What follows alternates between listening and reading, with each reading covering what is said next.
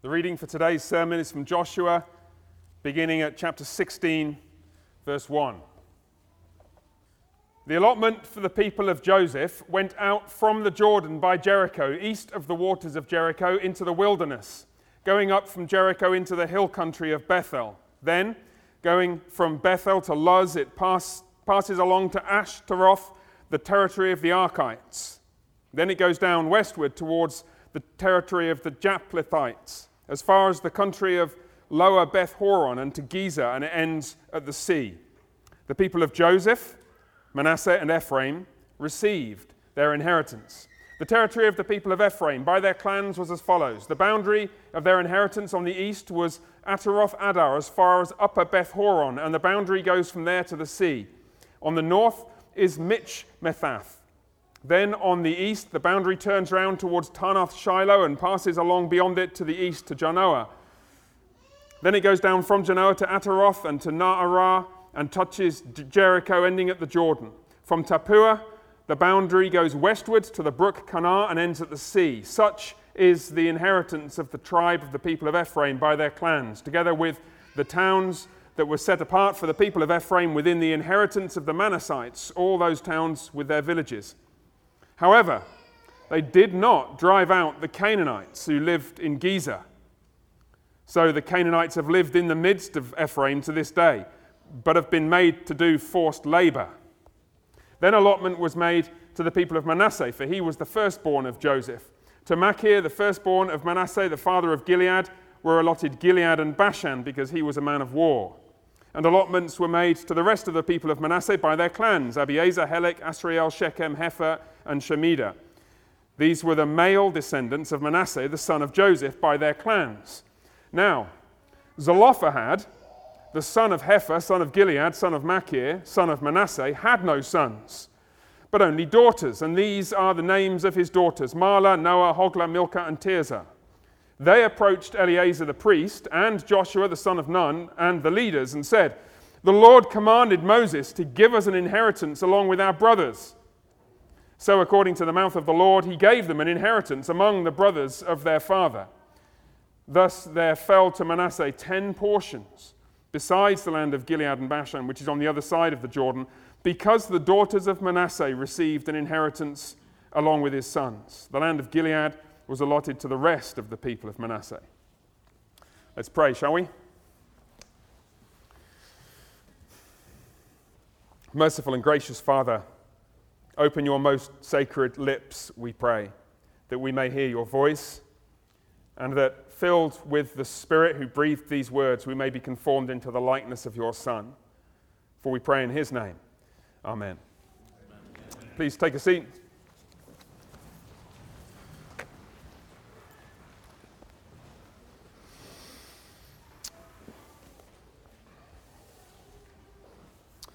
So I want to begin today, if I may, by speaking specifically and directly to the unmarried ladies among us. If you marry, your decision to marry will be easily the biggest decision you make in your life as a disciple of Jesus, that is, assuming you've already decided to follow him. And especially the person you marry, the person you choose to be your husband. That is easily the most significant decision you will ever make. It's not to deny, of course, that something is similar to true for men, and we could get to other things in a moment. But just think for a second, ladies, about the impact that your choice of husband stands to make upon you. All the intimacy and closeness that you will share with one man. All the mundane matters where you'll live, the daily routines, financial stability, your other relationships with other people and other families. Obviously, it will have an impact on your household, the kind of culture or aroma of your home. And above all, your spiritual health, your relationship with Jesus and that of your whole household hinges decisively on the identity of the man you choose to be your husband. It's not just that, well, he'll be an example to you and his health will affect you in some way, like all the people you're around or their spiritual health affect you. If they're a good example, if they read their Bibles, if they pray, if they encourage you, well, that will make an impact on you. That's true, obviously. But more fundamentally, if you're married, and this is a point that's kind of difficult to grasp, but I think it's really important to try and find a way of articulating it. Your marriage is the medium, it is the context within which you experience all of the blessings of your relationship with Jesus. Just think for a second about the structure of the promises that God makes to his people and the way in which the faithful of God respond. So God promises to be God to you and your children, to you and your household. It's not just like, well, I'll be God to you and I'll be God to them. It's, I'll be God to you collectively, Genesis 17. Hence, at the end of Joshua, we'll get to that in chapter 24. As for me and my house, we'll serve the Lord. Not, as for me, I'm going to serve the Lord and I'm going to be trying to give the best example to all the rest of them. No, there's a corporate character.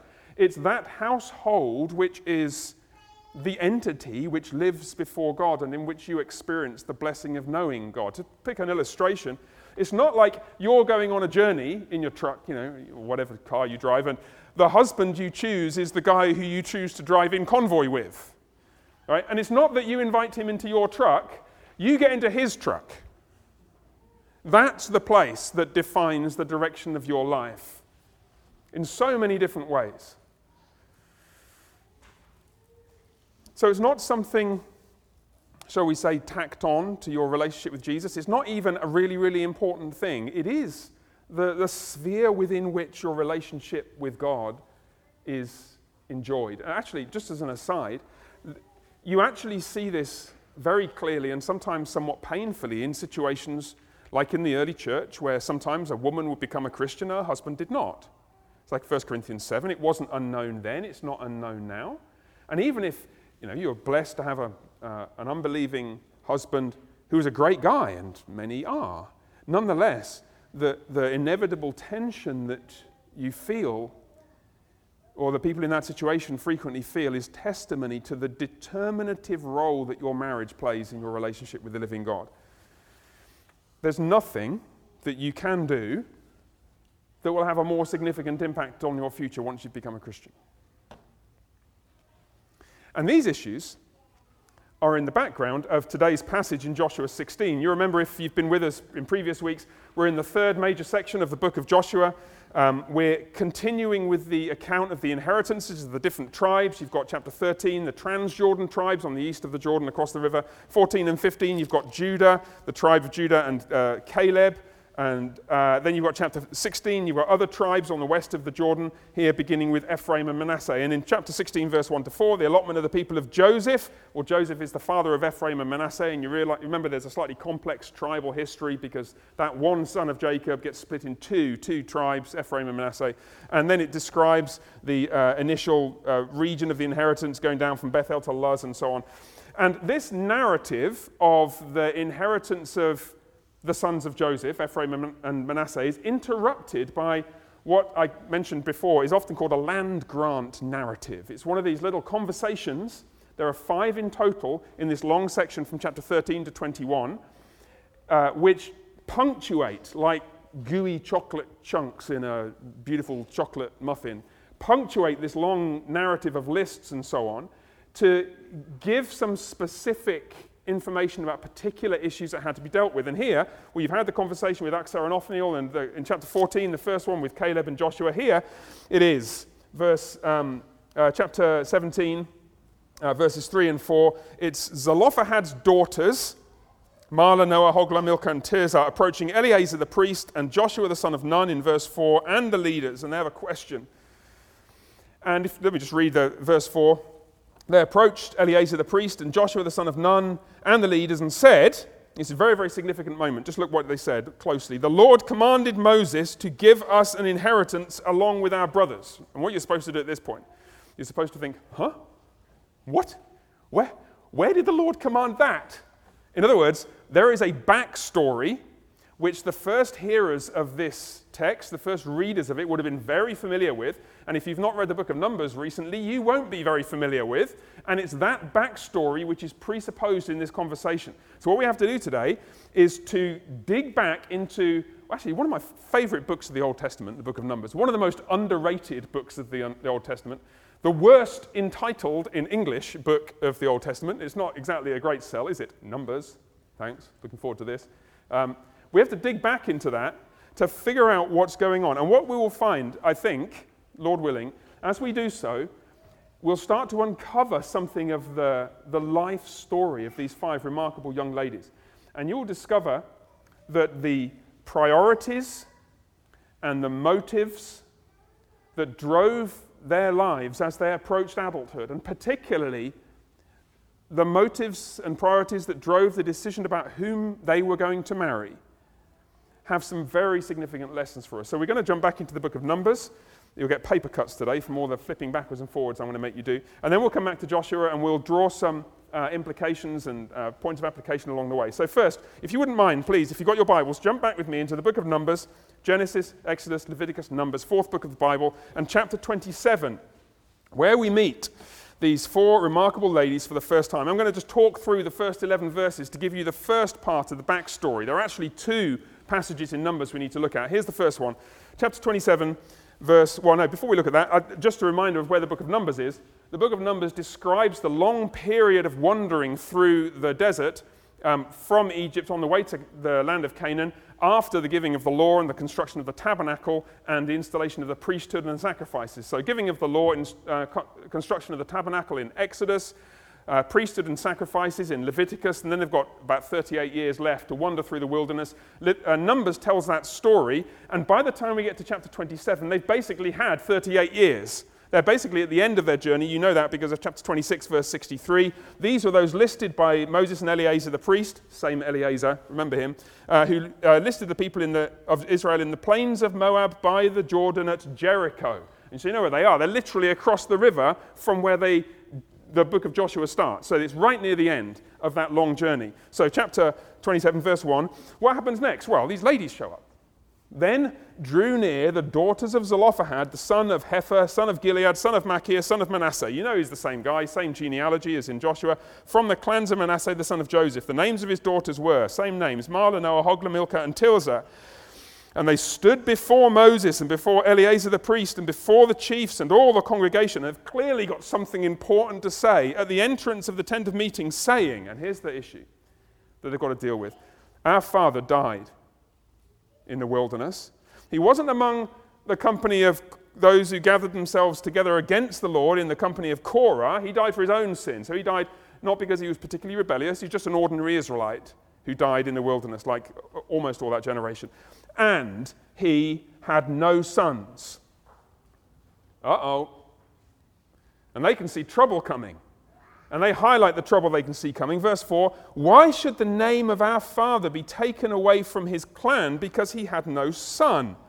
Give to us a possession among our father's brothers. You can see the issue, right? They know from back in the book of Deuteronomy that the inheritance is going to pass from father to son. They also know that where they're going is the promised land, when the land, which is the blessing from God, we'll come to that in a few minutes, will be given to the people in the tribes and shared out among them. But hold on, our father hasn't got any sons, so what's going to happen? And they insist, let it come to us. Let it not go to any of our other male relatives, as the pre-existing rules of allocation of inheritances would have stipulated. They said, look, if we haven't got any brothers, so what's going to happen? Are we going to be like destitute? Please give us an inheritance. In verse 5, Moses brought their case before the Lord. And you know that Moses doesn't bring all the cases before the Lord. Some of them get dealt with by all the other chiefs that Jethro said. You've got to appoint other people, don't you? You can't take care of anything apart from the really big issues. But this is a big issue. Moses brought their case before the Lord, and I love this verse. The Lord said to Moses, verse 7, the daughters of Zelophehad had a right. Wow, that's interesting. You shall give them possession of an inheritance among their father's brothers and transfer the inheritance of their father to them. It does not matter that they are ladies. They must inherit as well. And you shall speak to the people of Israel, saying, you generalize this specific thing, this specific scenario that the daughters of Zelophehad's experience has brought to attention, because there might be other ladies who are in a similar position. So now you've got to speak to all the people of Israel and revise the Torah, or add to the Torah in this way. quote, "If a man dies and has no son, then you shall transfer his inheritance to his daughter. And only if he has no daughter, then you shall give his inheritance to his father's brothers." See, it does go to somebody in the tribe, but don't miss the ladies out. Don't miss out the daughters. And then verse 10, "If he's no brothers, then give to his father's brothers. If father's got no brothers, then give it to somebody. But it shall be a statute and a rule for the people of Israel, as the Lord commanded Moses. The ladies must receive their inheritance." This is permanent. It's binding. The ladies never miss out just because dad tragically died and they've got no brothers to inherit to look after them. Now, let's just think about some of the background that is presupposed here and some of the implications we might draw out of it. First up, obviously, in the land of Israel, this reflects the fact that men were required to take responsibility for women in their family. In ordinary circumstances, husbands are called to take care of their wives. Fathers are called to take care of their children. Actually, brothers, in various ways, are responsible for caring for their sisters and their mothers. And you see echoes of this in the New Testament, like providing for your relatives. If you don't do that, you're worse than an unbeliever. Illustration of this, of course, is Boaz in the book of Ruth, who is presented as the archetypal godly man in a nation of ungodly men. The only godly men you know of in the book of Judges, by the time you get after the book of Judges to the book of Ruth, are Boaz and the guys who work for him. Everybody else, goodness gracious, you don't want to hang out with them. But he cares for Ruth and for Naomi, Ruth's mother-in-law, all in different ways. He's wise, he's gracious, he's sacrificial, he's courageous, he's principled, he's generous. That's what a man's supposed to be. Boaz is like this picture of Jesus, actually. He's called the Redeemer. Come on. He's showing you, men, what kind of a man you ought to be, caring for your wives, caring for your husbands, and so on. So, yes, Israel is a patriarchal community. Suck it up. It's like, it just is. In this specific, nuanced sense. It's not a patriarchal community in whatever sense some fool tweets about. It is a patriarchal community in this sense, that men are responsible for the well-being and the flourishing and the nurture of the women and the children to whom they are related. And they are given, therefore, the authority to make decisions in the context of their family and so on to bring about that flourishing. Because responsibility and authority go together. It's interesting, my allusion to what some fool might tweet about, I'm afraid what's actually happened in recent years, tragically among some conservative Christian movements, is that people have become so enraged by the progressivism and feminism of large parts of the church that, well, pendulums have swung and pendulums swing like pendulums do, don't they? So, well, if they're anti-patriarchy, we must be pro-patriarchy, and that no biblical content is given to what that means, with the result that tragically in some circumstances it's articulated in a kind of domineering and insensitive and frankly unbiblical and ungodly way. We don't want to fall off this bridge on either side, because there's, you drown whichever way you go. So that's the first thing. Second, that responsibility that goes along with the authority to make those decisions is connected for men with possession of the land. So how on earth are you going to provide? God is making you, gentlemen, responsible to provide for your families, giving you the authority to make certain decisions in relation to your family life and so on. In order that you can fulfill that obligation, the land goes to you. That's why, one of the reasons why, the men were to inherit. It's like, God isn't going to give you a job to do and then not give you the means to accomplish that. So that's why the men would inherit the land, Deuteronomy 21:16. Now notice, please, it's not that according to the law of Israel, women don't get anything. No. According to the law of Israel, the women get what their husbands, fathers, brothers provide for them. It actually secures the inheritance of the women and doesn't vitiate it. Because it turns out, shock horror, that men and women need each other. And particularly women who are, let's say, having babies and raising a family aren't always in the best shape to go out into the fields and start cutting grain and wheat and so on. Women tend to discover that they flourish best when there's a man to look after them and help them to raise the family which they feel called to do. This actually clicks with other important themes in Scripture and elsewhere. Men and women have, according to Scripture, have unmistakably distinct callings. The paradigmatic picture of masculinity and femininity, think of Adam and Eve. Adam is a farmer of some sort. What's Eve? Well, her name means life. She's the one who brings forth life. And you actually see the distinct callings of Adam and Eve echoed in what God says to them after the fall. And so what happens is God curses them for their sin, and Adam is cursed in relation to his distinct calling. Cursed shall be the ground because of you. It will bring forth thorns and thistles. Your work is going to be harder. So how is Eve cursed? Well, pain in childbearing. Why is that? Because just in the biological reality that we're all familiar with reflects the way we're made as men and women having distinct roles in relation to family life. And it's interesting. I mean, however much you try to push back, not you, however much our society tries to push back against this, you're hit with this unmistakable biological kind of bricks stacked up along the railroad track if you try and take the wrong turning, aren't you? If you want an illustration of this, by the way, ladies, try arm wrestling one of your sons. Sons, go easy, okay? You don't have any broken arms or anything. But it's just really interesting that the biological realities are unmistakably there, and the Bible is not remotely embarrassed about sticking up two fingers at our stupid contemporary progressive culture and just saying it like it is. Like, it just is true that women feel psychologically drawn to children, to the nurture of children, in ways that men don't. Like, just, if you haven't spotted that, please don't take my word for it. Just wait, or just look more carefully. The theological and the biological and the psychological just merge into one seamless garment, and it's only 20th and 21st century people who've been dumb enough to try and undercut it. And it's really remarkable in all these places where the social experiments have been carried out, like in Sweden, you've heard about this research, that to try and encourage, quote unquote, incentivize women to embrace more traditionally masculine callings, you can't shift the statistics.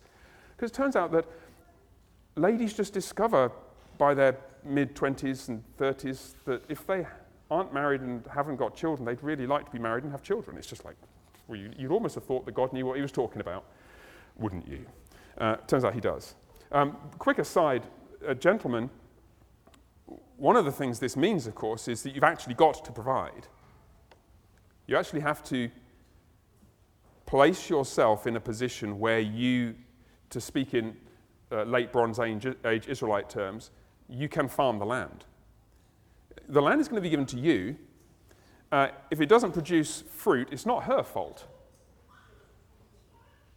The task of growing up into a man is partly, in fact, in very large part, the task of growing up into a man who is able to provide. And we're in a more advanced technological, post-industrial culture now. It means you need to be able to get a job, gentlemen. Like, when you're having conversations about what subjects you like most at school, or what you might want to study at college, please, would somebody mention that? There are lots of interesting things you might like to study. Feed into the discussion about how to prepare for adult life something about the fact that at some stage you're going to need to bring a paycheck home. Otherwise you won't be equipped to be a Christian husband. We'll talk about that another time. Of course, in ancient Israel, and this is a further point, the land has additional significance. So obviously it's the place from which practical provision is made. Land is a little bit like your job and your training for it. But it's also more than that. The land in Israel was the physical and geographical space in which the people of God enjoyed the blessing of their inheritance from the Lord. Just think of it for a second. Think about how This is a huge difference between the New Testament and the Old Testament. It's the failure to realize this that gets people into all kinds of trouble, from dispensational eschatology to misunderstanding the Jubilee laws. Like the land in Israel, your share in the land was your window on God's blessings to his people. If you didn't have land, if you didn't have a place, a physical, geographical place within the community of the people of Israel, you had no access to the blessings of God that flowed through the temple. You had no access to the blessings of God that came through living in a community that was shaped by Torah, by the law of God, by the word of God. You had no access to the community life and the provision of welfare and a just legal system and everything else. All of the blessings of God that came to you in this world came to you because you were in the land of Israel. So the land has this kind of significance, and the crucial point that we're getting to with the book of Joshua is everybody needs to share in it. We need to structure the allocation of the land so that nobody misses out. Every tribe, every clan, every family, every individual must somehow have access to this land. It's why you can't move straight from land and family in the Old Covenant to land and family in the New Covenant in every respect. There are some analogies, obviously, in the structure of God's covenants with his people and their children. Luke chapter 1, Acts chapter 2, and so on. But when you get to the land of Israel specifically, there are radical discontinuities because the land no longer has that significance, which it had back in ancient Israel. The way that you get your inheritance, the way you enjoy God's kindness is chapter 27, verse 7. They're right. You've got to give them a share in the inheritance among their father's brothers. Otherwise, they will miss out on knowing the Lord. So in summary then, Numbers 27 is part of this background to Joshua, and it preserves three things. First, the physical and material well-being of women. If you're not going to marry, or you're not married, you've got no brother, you've got no father to look after you, I don't know, you will have land, so you can, it'll be hard work, but you can at least provide for yourself. Second, the integrity of the individual tribal inheritances. It means that the land doesn't just get kind of sold off to the highest bidder. And then thirdly, the blessing from the Lord that comes from being a participant in the land of Israel. If your father's died, you've got no brothers, you've got no husbands, you're still provided for as a woman within the community of the people of God. Now, let me just think about this for a second. Imagine you're late teens, early 20s, 30s. You're contemplating marriage. Let me ask you a question. If you don't ever marry, will you still receive your inheritance? Or, ask the question another way. If you don't ever marry, do you still have a precious and valuable place within the community of the people of God? If you don't ever marry, will God still give you precious and valuable things to do and relationships to have and a place in the church and a place in his purposes? Will God still work through you for the good of others if you don't ever get married? You're allowed to phone a friend, phone Noah or Hogla and ask them. Like, obviously, if God was going to ensure that single women would be provided for, have a place among his people under the old covenants. We're not going to get to the new covenant with Jesus and he says, right now it's going to be great for everybody apart from you. Are we? You will have a place, a valuable, a precious place in the community of the people of God if you never get married. Now, why do I need to emphasize this? The reason is because we are in the habit of rightly emphasizing the preciousness, the value, the dignity, the joy, the significance of marriage. I did it at the beginning of this sermon. I don't know whether you noticed that. And sometimes we create, therefore, a kind of pressure, an unhelpful pressure on women because they're so excited about this wonderful God-given future that they hope they will have, being married, that they think their life hasn't really started until they get there. And the Lord reassures Noah and Mahlah and Hoglah and their sisters, your life begins now. It is a profound mistake to think of singleness as a woman as a kind of waiting period. Please don't do that. I know why you do it, because perhaps one of the things you're most excited about the possibility of is marriage in the future. But please don't think of it as a waiting period, because what that'll do is it'll orient you towards waiting. Think of it as a period of, well, I'm living and serving and enjoying the blessings of God as a single woman. That's what it is.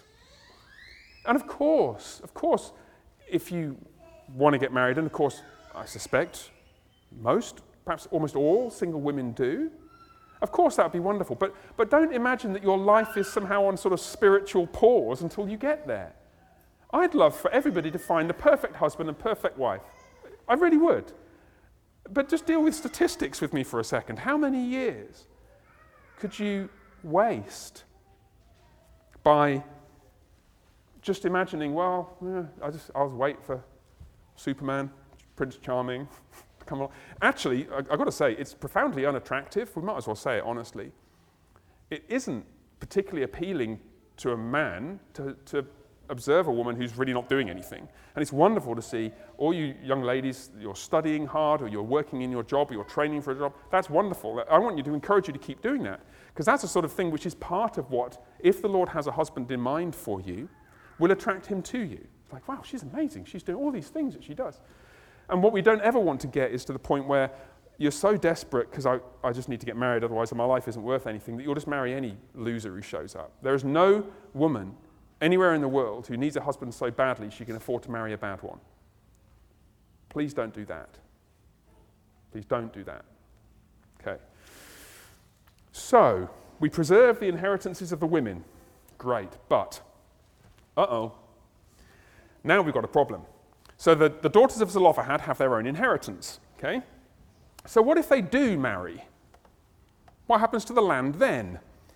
Now, it's fairly straightforward. Obviously, it's their inheritance. They take it with them. It might make them quite desirable, really, probably to the wrong kind of men, truth be told, who are just in it for what they could get out of it. But in the end, if they were to marry, their inheritance, which they've received as though they were men, would be transferred to their husbands. So you can imagine this is the kind of thing that would happen during the wilderness journeys. The tribes have different camps, but they're on a long journey. They've got those periods of walking a long way, and you've got mum and 5 daughters carrying all this stuff, and some strapping young chap is going to come along. No, do you mind if I help you with that?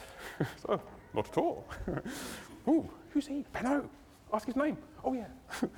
And, the months and the years roll past, and it's like, hey, would you want to come over would your mother and your sisters and you like to come over for dinner?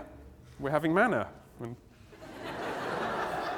And got some quail if you want. I know you like it. We've been eating it for 25 years. It's wonderful. And everything's going well. What could possibly go wrong?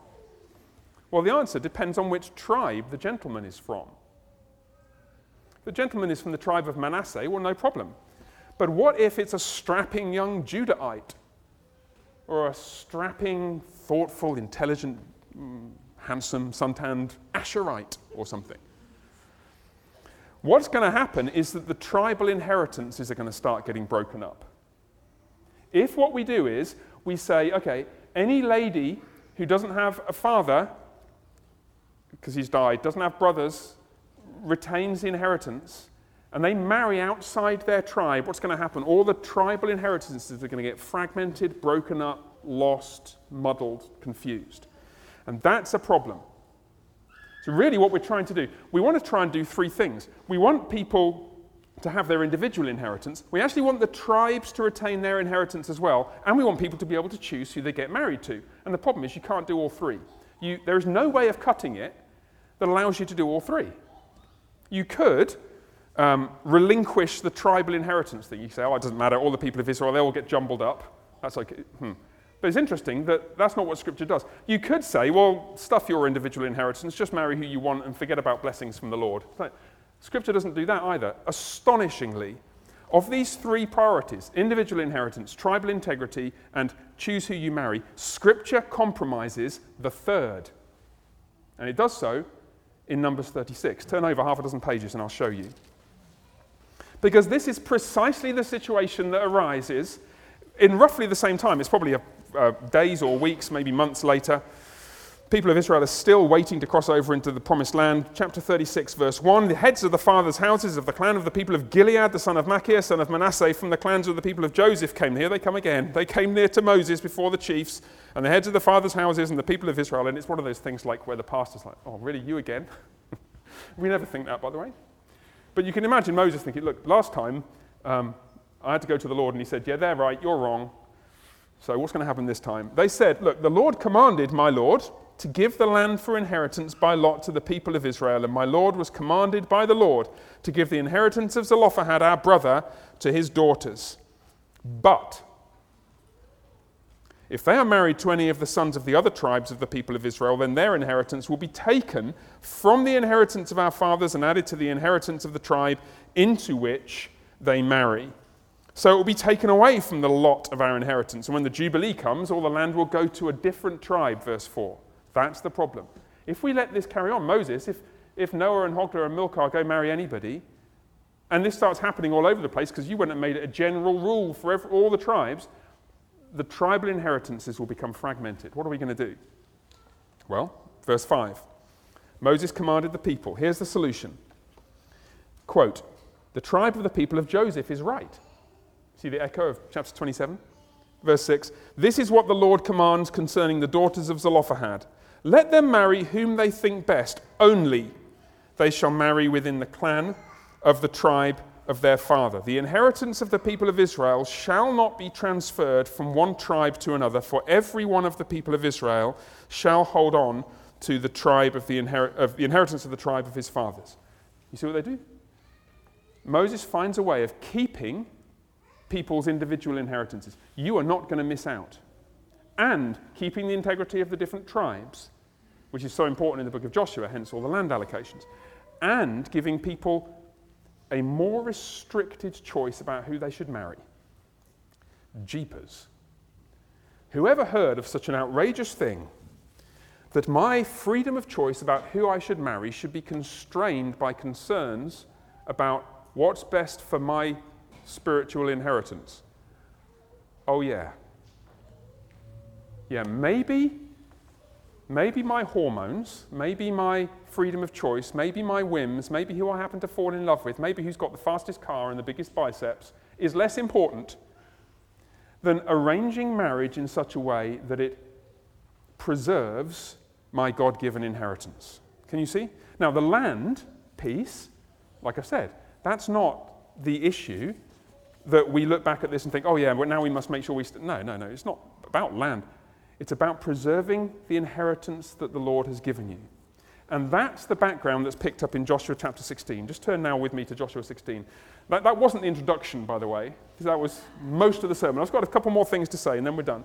Joshua 16, well, chapter 17, really, picks up this background, verse 3. Zelophehad, the son of Hepher, son of Gilead, Machir, Manasseh, had no sons, only daughters. These are their names. And we keep getting told their names like they're really important, like we should really pay attention to them or something. Mahlah, Noah, Hoglah, Milcah, and Tirzah.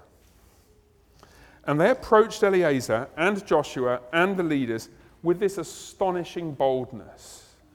You notice that? That they didn't send their husbands. It turns out at the end of Numbers 36, they're married at the end of the book of Numbers. They didn't send their husbands. They themselves went.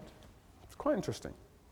They approached Eleazar the priest and said, the Lord commanded Moses to give us an inheritance along with our brothers. So, look, we've done what we were told we needed to do. We've married within our clan, within our tribe. We've done what you commanded us at the end of Numbers 36. Now, Joshua, give me what you said you'd promise. It's a remarkable picture of courage and boldness and approaching the Lord's spokesman in prayer to ask what he's promised to give you. One commentator, Dale Ralph Davis, says, numerous Christians lack the boldness, assurance, and confidence to lay hold of God's provisions. God has provided a throne of grace. Let us draw near to it so that we may find grace from him. Let Noah and Mahlah and Milcah and Hoglah and Tirzah lead you to the blessings that God has promised you, like they do with this boldness. And as women who laid aside other concerns, what they wanted is to marry a man who would lead me to retain my inheritance. That's the most important thing. Verse 5. Thus there fell to Manasseh 10 portions, besides the land of Gilead and Bashan, which is on the other side of the Jordan, because the daughters of Manasseh received an inheritance along with his sons. It's interesting because you've got 6 brothers, so you're thinking, well, maybe the brother whose descendants have got no sons, the daughters will share that. But actually what happens is that you get 5 more, one of them taken away, 5 more added, and the portions get divided into 10. So these ladies get an inheritance as large as their great uncle's inheritance. It's like your boldness, Noah, your courage, your principle, ladies, brought you to the point where you have this overflowing richness of your heritage. Notice, by the way, we need to just say something very briefly about this before we conclude. Notice what this is not. The conclusion this is not leading us towards is you need to marry somebody within your tribe. I'm afraid in recent years that we have seen a resurgence of a small, vocal, extremely ignorant movement within conservative Christianity called kinism, which insists that you should only marry your kin, and what they really mean is your skin color. They call it race. I object to the term race applied to skin tone. It never means that anywhere in Scripture. It's a distortion of biblical thinking to refer to race in that way. I've spoken about that before. But this is a kind of exegesis that sometimes is adduced to support that. Well, these ladies married within their clan, therefore what really you need to do is, etc. Like, it's kind of hard to work out where to begin with a critique of exegesis that bad. I get to read a lot of bad exegesis, by the way. It's one of the things I have to do for a living. But it's rare that you find anything quite that shocking. But notice that there's a very simple answer to this. In the community of the people of Israel, the integrity of the community and the inheritance of individual families and clans was tied to the possession of a particular portion of land. Because that's not true, it's not the which clan are you in that matters. What matters is this person is going to lead you towards Jesus. Ladies, you're looking around at the world, looking around at all these gentlemen, wondering whether anybody... Oh, I wonder... Ooh, he's nice. I'm not interested whether he's nice. I want to know whether he's going to enrich your experience of the grace of Christ. Whether he's going to lead you in such a way that you will preserve and enjoy and be blessed in the heritage the Lord has given you. The whole of this backstory to these 3 or 4 verses here is designed to remind us of that. It is the most significant decision you will ever make, having decided to follow Christ. Find a man who you think, yeah, if I follow this man, if I get in his truck, so to speak, back to our illustration, he will lead me towards Jesus. Let's pray together. Merciful Father, we are grateful to you for the directness, the insights, the relevance, and the sharp edges of your word, the Bible. Teach us not to blunt them, but to feel them and to walk in step with them, that we may be blessed by your Son, our Lord Jesus Christ, as we draw closer to him. And we pray particularly for the young ladies here, that you would lead them in such a way that they make wise choices about whom they marry and are blessed in their heritage as a result. And we pray in Jesus' name. Amen. Amen.